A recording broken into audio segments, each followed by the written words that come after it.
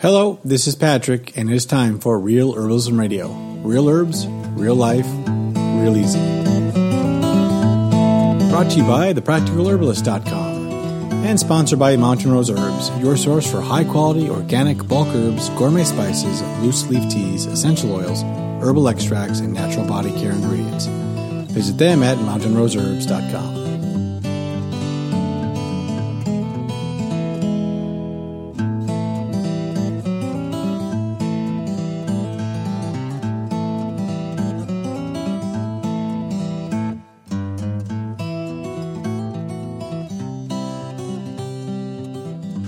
Welcome to Real Herbalism Radio. Today we're going to do something a little bit different, and that is we're going to move our herbal news section up to the front because we thought it was a great intro for our topic today.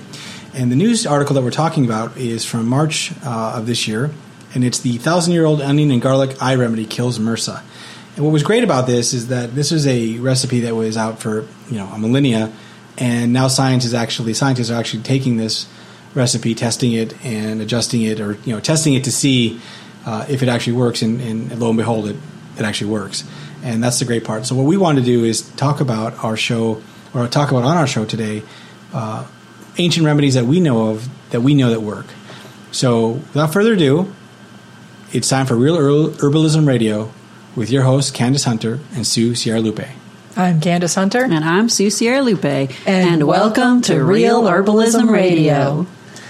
One of the first questions I have is, what is in that giant super MRSA killing remedy in there? It's just a pot of deliciousness. Well, aside from, awesome onion and garlic, which, we all know is good for colds, it has to be made in a brazen pot, which I believe is a bronze pot. Mm-hmm. And one of the other things is ingredients from a cow's stomach, which... as we know, I guess I think Candace, you had said something about, cow stomachs are pretty antibacterial in general. Yeah, they would be. They would have a lot of herbs from the field that would be really antibacterial, antiviral. Section of cow stomach itself. Yeah. Like a hefty swab, and that's... Oh, wow. I know.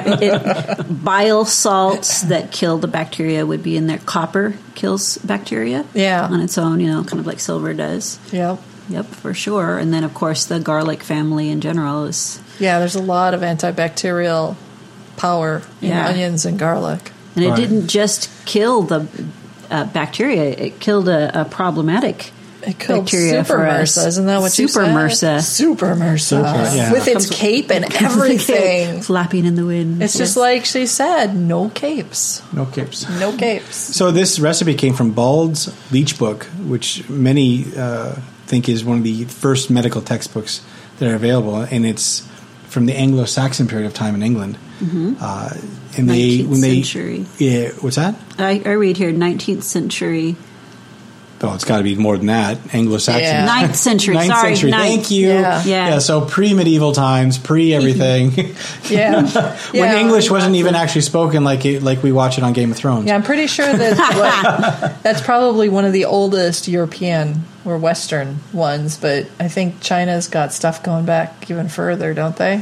They might, but obviously, But this one's pretty, that's an amazing validation. Well, yes. This one doesn't include rhino horn or, shark's fin or some other really weird thing that seems like every Chinese herbal recipe I come across, it's got some weird thing in it, You'll need a locust foot. Well, they have a lot more integration between animal parts and plant parts in traditional Chinese medicine. Right, yeah. And we as herbalists tend to focus on the plant parts, but to be fair, one of the things that is commonly called Jewish penicillin, which is chicken noodle soup, that clearly has some animal parts in it, and we do have studies that prove that chicken noodle soup is also really good against the flu, and it helps your immune system, and they've actually analyzed chicken noodle soup. What are some of the ingredients that are usually in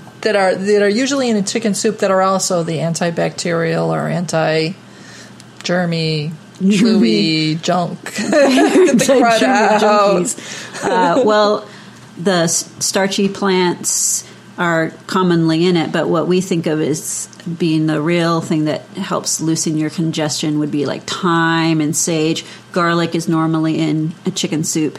And one of the things that, here I am, the token vegetarian here, is they did some studies and found out that, in fact, vegetable soup as well helps out. So you've just got this plant broth of, it's warm, it feels good on the throat, so it's easy to take.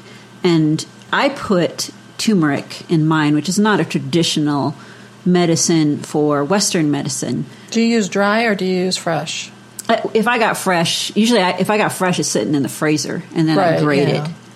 No. Yeah, we usually grate ours and then freeze it. Yeah. It's easier to grate that way. But there's always dried turmeric. Yeah. Always dried turmeric. So that makes it pretty nice. And I love ginger. My husband can't stand ginger.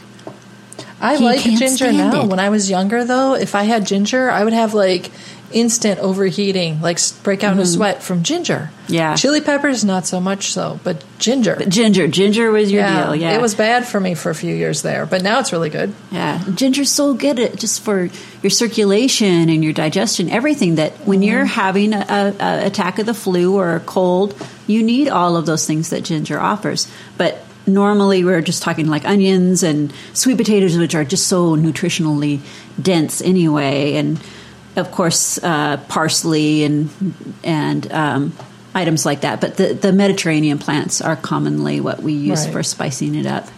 So that's really good for. So you got your thyme, your sage, rosemary, right? Yep. What about parsley? Yep, parsley. Yep. High vitamin C. Super yummy. Well, also celery would be one. Celery, sure, yes. The interesting thing is that there was actual study in Chest in 2007 regarding chicken soup. And they have an actual recipe that's available on their website that they studied.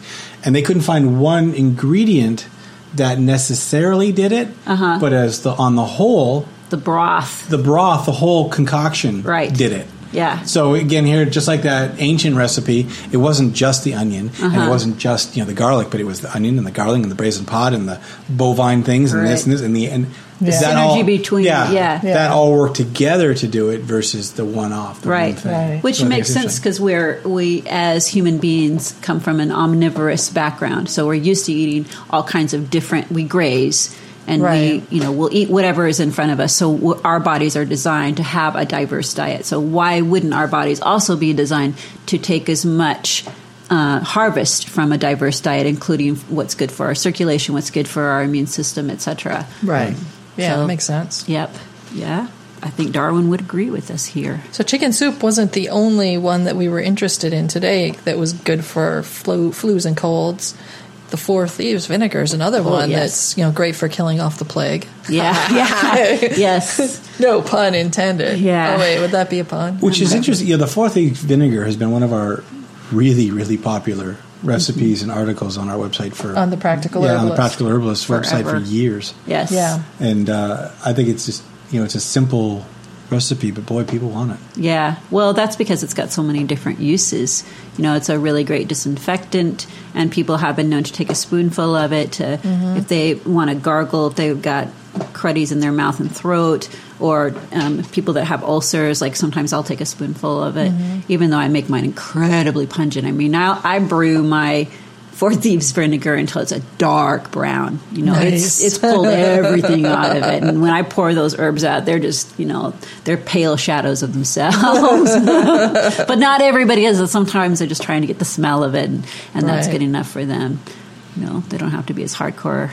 But the 4 Thieves vinegar, it's useful for so many things. Yeah. What was in that one? There's lavender and yarrow. Yep. Isn't rosemary? And then rosemary. I mean, there's a whole bunch of. You go to different cultures, and there are different varieties of it. Garlic is put into some. Like you said, lavender and a type of artemisia, whether that be mugwort or southerwood or one of the other, something that is in the mugwort family there. Right. That's a very pungent. Wormwood. And wormwood is another one. Oh, you don't want to be eating it if you put wormwood in it. That would be bad. Well, and it's just so horribly bitter. which a lot of times for people that have digestive problems, getting a bitter is exactly what they need. Just a little spoonful of that bitter to start their digestive juices going. But that recipe is on our website as well, the Practical Herbalist. So on our recipe is 1 part lavender flowers, 1 part sage leaves, 1 part rosemary leaves, and 1 part mugwort aerial parts. Mm-hmm. Yep. What's our aerial parts for the rest of us? Oh, okay. Aerial parts. Whatever grows above the ground. Oh, okay. Yeah. All right. Okay.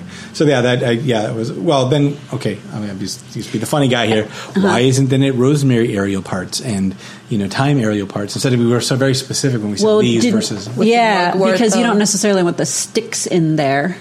Okay. When you're brewing it, I will put the whole stock in, but a lot of times people aren't growing it from the bush.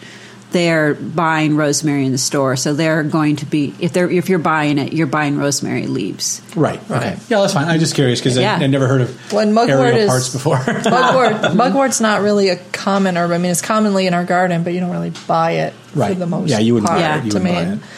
Yeah, you can buy it online. One of our sponsors, for example. Yeah, I know you can. I know you can get it online, but it's not really an edible. I mean, it sort of is, but you got to be really careful with it. It's so bitter. Well, speaking from experience, I can't remember. I know wormwood is one of the ones that if you take too much of it, it turns into a poison in your system. I can't remember which constituent it is, but too much of it is bad for you. Well, keep in mind that family, that's the absinthia. Yeah, exactly. You make absinthe out of it. And I've tried. Well, it wasn't legally made, but absinthe you're not supposed to have in this country. And I know someone that made some, like, you've got to try this. You're an herbalist, Sue. And it's this kind of odd green, fairly cloudy. You mean absinthe? Yeah, absinthe. The real thing. The real thing. That's legal now. But isn't it legal now? Okay, all right, true believers, don't worry. I'm not breaking any laws. So I think it might want to be because that stuff tasted terrible. I mean, I took a little sip of it and I thought, okay, the top part of my head is just going to have to take separation from the lower part because this is not a good mix. It was hardcore. Yeah, well, it is. We made mugwort beer one year, and I took a couple sips, and I could tell right away that it was going to go straight to my head, so it's not a good idea. Right. Yeah. Someone else I know drank the whole pint. Oh my God. Yeah, that's like drinking a case of beer. Worst hangover and that ever. was awful. I haven't drank it since. No. In fact, I still have some mugwort beer from that batch. It's been, it's really 8 good. years? We should try it. It tastes amazing. But with the absinthe, there is a certain way you drink it. I mean, you don't just... I just took a little sip. Yeah, you don't do that, I guess. Yeah. I mean, when I've had it, it's there's a whole thing. So you guys. My body communicated very clearly to me that was not the thing that should be in my mouth. Hey, like we said, if you're going to take herbs or do any kind of herbal treatment, and if your body doesn't like it, right, 9 times out of 10 you shouldn't be having it. Yes, for sure, for sure. Ooh. That was brutal. We'll just go back to valerian with Sue. Yeah. Valerian. It's very effective. Okay, so on our list back to the list. Things so today. 4 Thieves, that one's an easy one to make. I mean, pretty much, if you want to do it the super lazy Candace way, you take all your herbs, you stuff them in a canning jar, you top them off with a lot of vinegar, and you close it up and let it stand for a goodly while. That's the way I make it too. Yeah. Yeah. Well, I don't separate anything out. I just stick them all in one jar because I'm too lazy to have 4 jars. Right. Which is lame, but you could also do it as 4 separates and blend them together in parts later, I suppose. You could. I do it in a big, huge thing, just enough to put into a wine bottle. Yeah, I was going to say, that's how I store mine, in a wine bottle. Yeah, and then you let it stand for a couple of months, right? Yep. And then after I strain it up, and that's why I like to use the wine bottle to store it in after it's been strained, is that the wine bottle has color. Yeah. So it helps preserve the glass. Yeah. So it helps preserve all the constituents that might be light sensitive. Yep. Inside that makes of sense. the vinegar. Yeah. And then you usually use it as you dilute it. Yeah. So you're going to use a couple. Put a splash in my mop water or something like that. Yeah, like a quarter cup or something like that. Yeah. A few tablespoons. It's nice because if you're using it for cleaning like we do, for example, if you want to add something else, for instance, a bay leaf, I will throw the bay leaf into the mop water too. And sometimes I'm cooking it up too because it's antiseptic. And it's sometimes in 4 Thieves vinegar recipes. But it's easy to fish out a bay leaf. Oh, yeah. Little rosemary leaves? No, not so easy. And thyme leaves, even worse. Oh. the worst. Yeah, Absolutely. Thyme leaves. If you put them in your mop water, they're going to be on your floor. Yeah, you're and just stuck in your mop forever. Anti-cleaning. Yeah. So what was else on our blue-green decoction? That was something you came up with. That blue-green dragon. Blue-green dragon decoction. So I have this wonderful book that I've been enjoying. It's a Japanese herbal medicine, The Healing Art of Kenpo, which is the traditional term for Japanese medicine. And what I was enjoying looking through is the history of many of these traditional Japanese formulas that have been used for oftentimes centuries. And this one in particular caught my eye because it's very useful for a common illness, which is influenza A. And it's something, not only can you take it when you have the illness, but you can also take it if you've just been exposed to it. You can take it, It says here, 4 to 7 days before the infection. Nice. So if you just suspect that so you can just drink this all winter. Sure.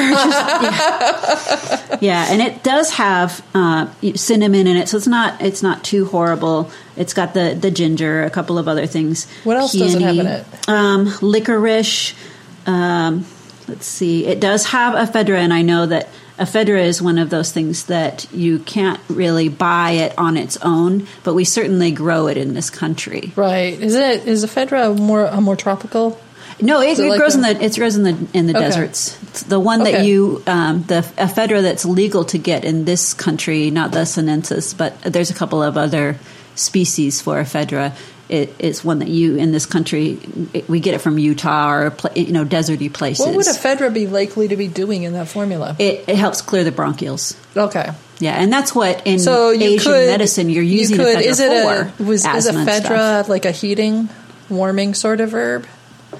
I wonder if you could substitute elecampane for it. Oh. That's what I was just thinking about, because elecampane clears the bronchial passages, is commonly used for asthma, is generally considered a heating and an opening herb, so it increases circulation and it opens your breathing passages. And it's a weedy plant in this neck of the woods, the Pacific Northwest. So and it's totally legal. Everywhere in this country. And the roots are huge, so you got it. You might as well use it. It also has Schisandra in it. Which in this book it says prevents leakage of lung energy, whatever that might be. I'm sure there's a good explanation if I was to read a little bit more. But mainly what it's doing is loosening the muscle layers and then pulling out those congestive fluids. That makes sense. Yes, and nourishing your immune system. So that's one of, and then they put the licorice in there, and again, I'm quoting from the book, balances the effects of acrid and sour herbs in this formula and generally increases energy. It's just the way that Asian medicine phrases things, and they have their own vision of health and balance. I sometimes find poetic the way it's written. It is. To me, it often makes a lot more sense than what science is talking about, because science always, it's like deconstruct it down to the point where you're looking at what does a cell do, and I'm like, that's not a whole being. Mm-hmm. That's just a cell, people. Come on. Microcosm of the macrocosm. Yeah, but they don't talk about the energies and how the energy flow is going. Well, it's like they want to break it apart. I think both are valid, though. They are. I think they're both important. We can agree on that one. But the studies that this particular formula, they have, like the things that we really like in science is the double-blind test with 200 participants. It's not just like four of your closest friends. Right. It's truly, they're looking at excellent studies, the well constructed studies, and so I always like looking at that one. Antihistamine, and it helps. Sometimes people also use it for allergic inflammation, if you like pollen and things like that for your nose and for your eyes. Yeah, again, elecampane I think would be an excellent substitution for ephedra, because I've been using elecampane this season for helping to deal with preventing the worst of the clogginess in my sinuses, and it's been working. Mm-hmm. I love elecampane. Yeah. What a beautiful sunny plant. Yeah. So anyway, we'll have references to that one as well in our show notes. You can get ephedra apparently from big Chinatowns, like San Francisco's Chinatown. As long as you don't necessarily say you're using it for medicine, they'll sell it to you, not a problem. Yes. And if you go to a traditional Chinese herbal healer, then you can get it from there too. Right, and I was just happy to reading something as you guys were talking about it, and if you, it's never, in Chinese medicine, ephedra is never given by itself. Mm-hmm. It's always part of many things, and so again, it's that people taking that one thing and abusing it, and then that's the part of science that frustrates me, because they always want to make things into little constituents, like this chemical is the only reason the flower works or this medicine works. I'm like, no, it's the whole flower. That's why it works. Well, and that's part of the older way that science was put together. But now, like, they're learning about forest systems and how the plants are, quote unquote, communicating to each other, and the importance of fungi in this. So the synergetic energy is acknowledged, and we have science behind it. It's and also keep in mind, now. We're looking at from the American science version, which the FDA says, if you give me one herb or one chemical from that herb and show me how that one chemical works, then okay, I will validate it. That's American, but not in other parts of the world. For example, what we have in front of us on the table here is the Complete German Commission E, and it's this huge book, and they do have the individual herbs mentioned and a bunch of science behind why, proof that it does work, and here's why. But I also have formulas together. Some things like I'm looking at the valerian and hops formulas, uva ursi, goldenrod, and java tea formulas, and then they talk about how these plants work together as a good formula. So that's a European version of the same science that everyone has to acknowledge. It's just that we here in America have that. Give me that one thing. Tell me that one thing, and that's part of our culture. We see in other things, which is it's kind of insipid and it becomes a problem for us as a society. Yeah, I think so. We have that either or mentality. Right. Yeah, and it's not black and white. No, it's not. No. Yeah. Yeah, and we're slowly learning. Right. We're slowly learning. And you see the ripple effects in everything, politics and the way we're handling children, and parenting is no longer, well, there's only one solution to deal with this child. You feed them milk and you whoop them good, and then you send them to bed by 8. And we just don't buy that anymore. Right. So we're starting to slowly have that evolution, and that naturally it affects the way that we're doing medicine as well. So what else was on our little list? Well, we were going to talk about Tiger Balm. And actually, there's 2 different formulas of Tiger Balm, and the original one is for colds and flus, really. Oh, really? More than for muscle aches and that sort of thing. White Tiger Balm doesn't include the cinnamon and cassia, which is the heating herbs, essentially, in Tiger Balm. And it's an awful lot like Vicks Vapo Rub, or, that white mentholy chest rub that your mom pasted across your neck and chest anytime you had a cold, and worked, which actually worked, and it did. I mean, we've got, and also works on foot fungus, by the way. It does, and it's not that it's not for the muscles and stuff, because it certainly is, like just like Bengay and many of those other ones. I mean, it does help your muscles release tension and relax, and it's got a lot of the same stuff as the red formula does. Right? Yeah. But it's just the older formula. That one came from like the 1870s. It was taken out of the Chinese emperor's court, apparently, by some Chinese emperor herbalist guy, and he started selling it. And he had been apparently an herbalist in the emperor's court, I guess, and left his job, gave his walking papers, I'm not sure. Wow. And went off and started making and selling this himself, and taught his sons how to sell it, how to make it and sell it. And eventually their sons were the ones that turned Tiger Balm into the product we know today. Interesting. Or something similar to what we know. Because the original formula would not have been a petroleum-based product like what they're selling now. What did they use? I couldn't find information on what they used, but I've got to believe it was going to be beeswax combined with some oils. Sure, yeah. So we've got a formula for both red and white Tiger Balms on the Practical Herbalist now, and in both of those, in the formulas for Tiger Balm itself, it's a lot of essential oils. Half the formula is essential oils, and then the other half is the beeswax and oil. But you're only making a little bit. You're making, right? and the formula we've got is to make 2 ounces. Okay. It's small, so it's not horribly expensive. Right. And then I included calendula oil for the white one and St. John's wort oil for the red one. Because I feel that having your oil not have herb infused in it is kind of wasteful. Yeah, and calendula is just, it's such a great herb in general. The way that it works on your skin and the antiseptic properties that it has. It's drying and it's antiseptic and antibacterial. Yeah. So if you're and then in the white formula, if you're pasting that on your neck, especially around your lymph nodes and through your chest and stuff because of a cold, the calendula should help the other herbs out in doing that.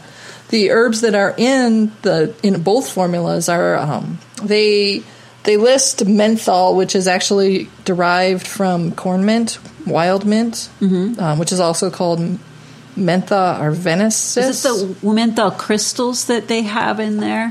I think that's what those would be, the menthol crystals. And in our formula, I used corn mint for the essential oil. Okay. Because it's cheap and it's easy to get. Ah. Menthol crystals sometimes are easy to get and sometimes are not. And you have to store them, the menthol crystals separately, because if a kid gets into it, that's a real problem. Yeah, it is. And they're very strong. They have to be in a really well-sealed container. Yeah.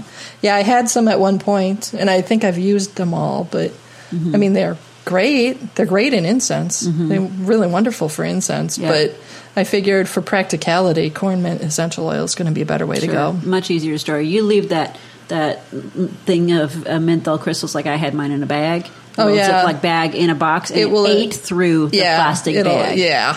I believe it. I learned that the hard way. They're potent little things. Little tip. Do not store in a plastic bag. It's got to be in glass. Exactly. And I had the other part of it was that it was plastic baggie that I'd put in a little tin. So that, how smart am I? And it started, I noticed it because it was leaking out of the seal that had broken out of the tin. Oh my God. Yuck. It was, the thing is with our recipes too that Candace formulated, there's no petroleum in it. There's no petrolatum or paraffin. It's a beeswax based oil, something our body can't absorb. Yeah, it's totally. Healthy too. Which is nice, and I like that a lot. And there's another product that we make called Dragon's Kiss that uses that similar. Yeah. Olive oil and beeswax are good for your skin. Yeah. The Dragon's Kiss is a more complex formula than Tiger Balm, but it's the same principle, really. Right. I mean, it's looking at Western herbs to do the same thing. But is there going to be a link for people to buy that as an option if they don't want to make it? Oh, sure. Okay. Yeah, we can put that. We can sell them. Right. We don't even have to link to it on the Practical Herbalist. You can buy it. Okay, perfect. In our store. Oh, can we? That means I have to add it to the store. I'll put it that. I'll call the web guy. Yeah, wow. That's note to your people. If you want to get people to do stuff, put them on the air. Put it on the podcast and commit them.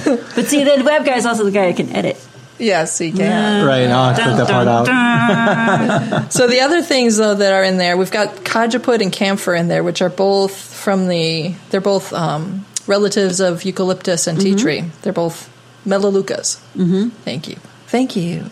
And then the peppermint is the substitution for what Tiger Balm calls dementholized mint oil, which from the research I did is typically derived from a peppermint stock. Okay. And I can't remember, there's some steam distilling process that dementholizes it. Wow. I'm not sure why you would want to use dementholized and then add menthol crystals. It seems odd to me. Maybe it's if you're working, or working with the petroleum product itself. When you're making that kind of quantity, you've got to have those specific ratios of specific things. Right. Perhaps. So that's probably that why could they be do part it. of it. That could be it. But in our recipes, it's peppermint oil because that's 2 ounce, fairly cheap and easy to get. Very easy to get. And even though if you look at one of our recipes, especially one of these, and say, "Oh my God, look at all these oils."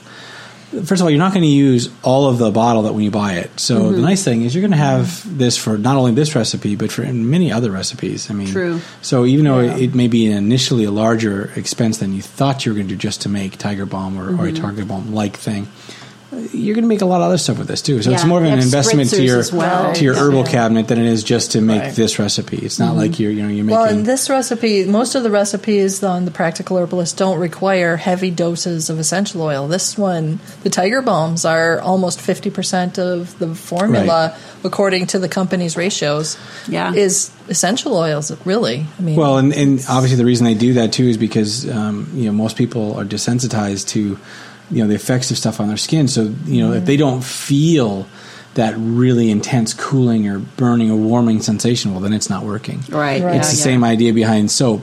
Soap doesn't have to have suds, but people believe people it are used to it. cleans better if there's more bubbles. The more bubbles, the better. Right. So it's that kind of same thing. It's that effect, and I think some of the stuff, this is my opinion, in commercial Tiger Balm is set there just to give the effect. That it's doing something versus that it is actually doing something, but we need you to have a physical response to it. Yeah. Well, both the red and the whites have a heavy dose of clove too, which is very strongly numbing. Right. And I mean, that's a lot of analgesic properties. Yeah, it's like 5% clove oil in the red formula, which is the one for muscles and joint pain, and it's the one that those of us who were introduced to Tiger Balm after the late 1970s, after Joe Montana made it famous, we most of us have used a lot of the red formula, not the original, because I believe the white is not typically as popular. Like when I go to the Target to look at the Tiger Balms, the red one is there. I don't always see the white one. Yeah, we get the one that's the super formula, the one that if you get it near your face, then you want to dig your eyes out.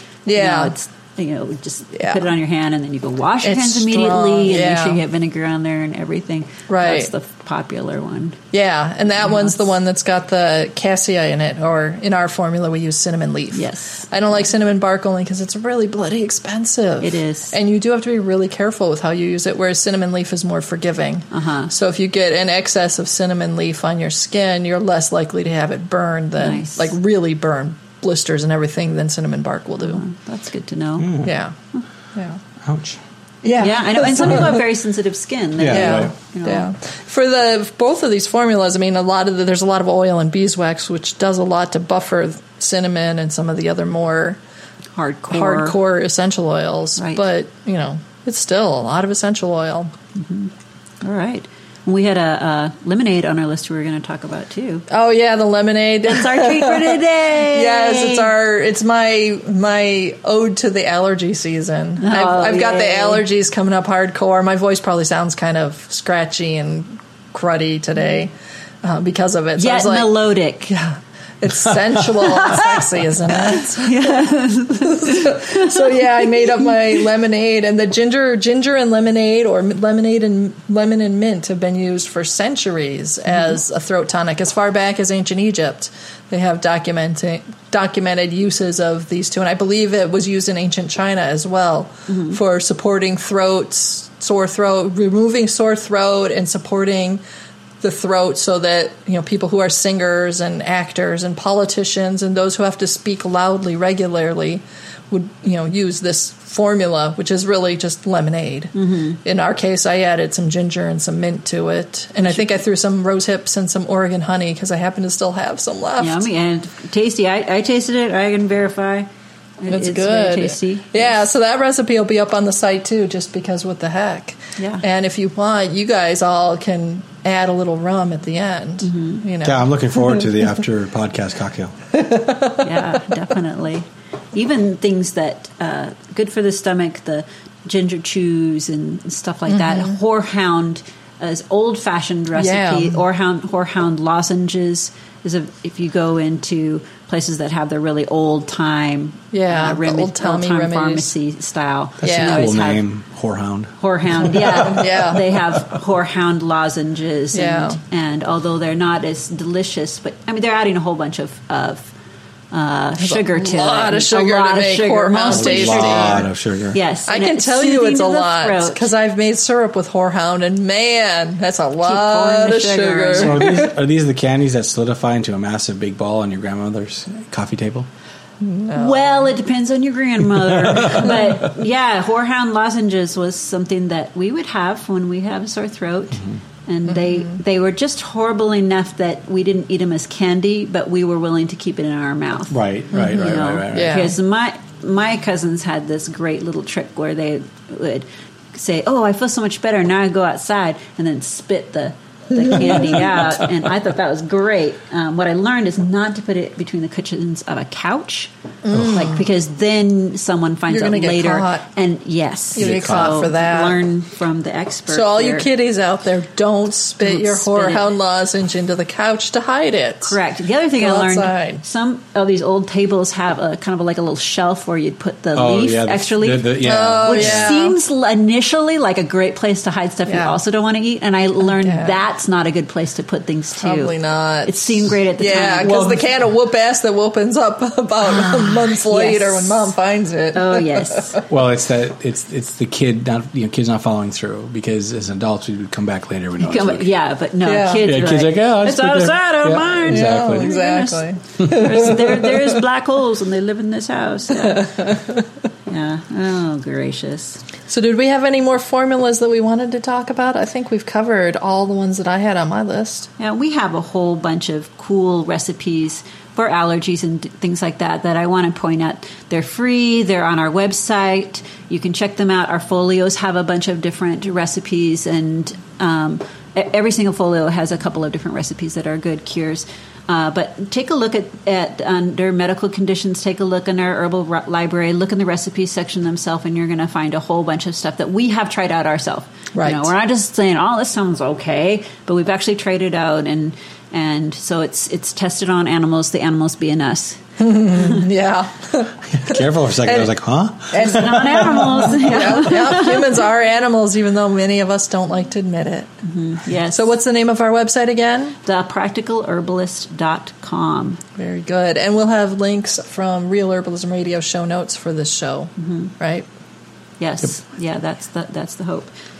So I just want to conclude by saying, for other information, links, and resources that we mentioned on this program, check out our show notes on realherbalismradio.com. You can find recipes, how-tos, and more detailed information on the topics that we discussed on thepracticalherbalist.com. Herbalism 101. This is part of the show where Sue and Candace answer a listener question or teach you about an herbal definition or term covering basic to advanced herbal knowledge.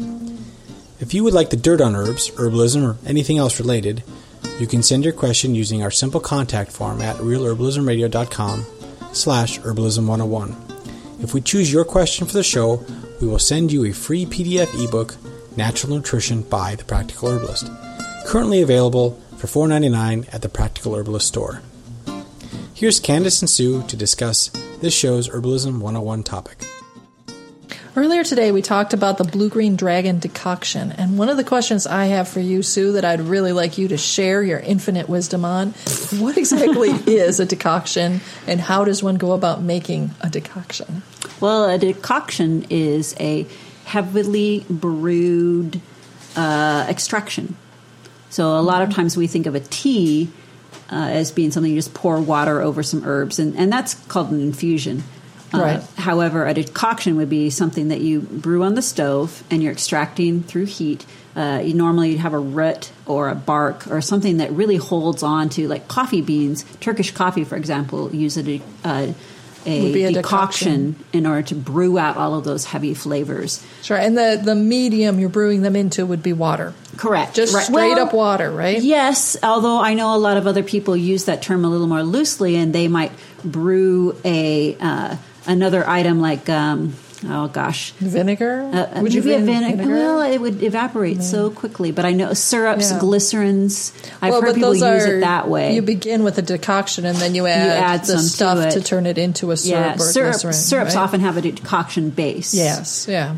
Or if you're using something really, So it's normally it's a water base, and you get it to boil or get just hot enough so it's about to boil. It depends on what kind of herb you have, and you're pulling out the oils and the volatile organic compounds and other kind of chemicals that are specifically are held in tightly by the plant matter. Sure. So you're really cracking some hard cells there. Correct, yeah. And are you going to cover this or not when you're brewing this? Well, some people leave it uncovered so they can smell it and know exactly when it's ready.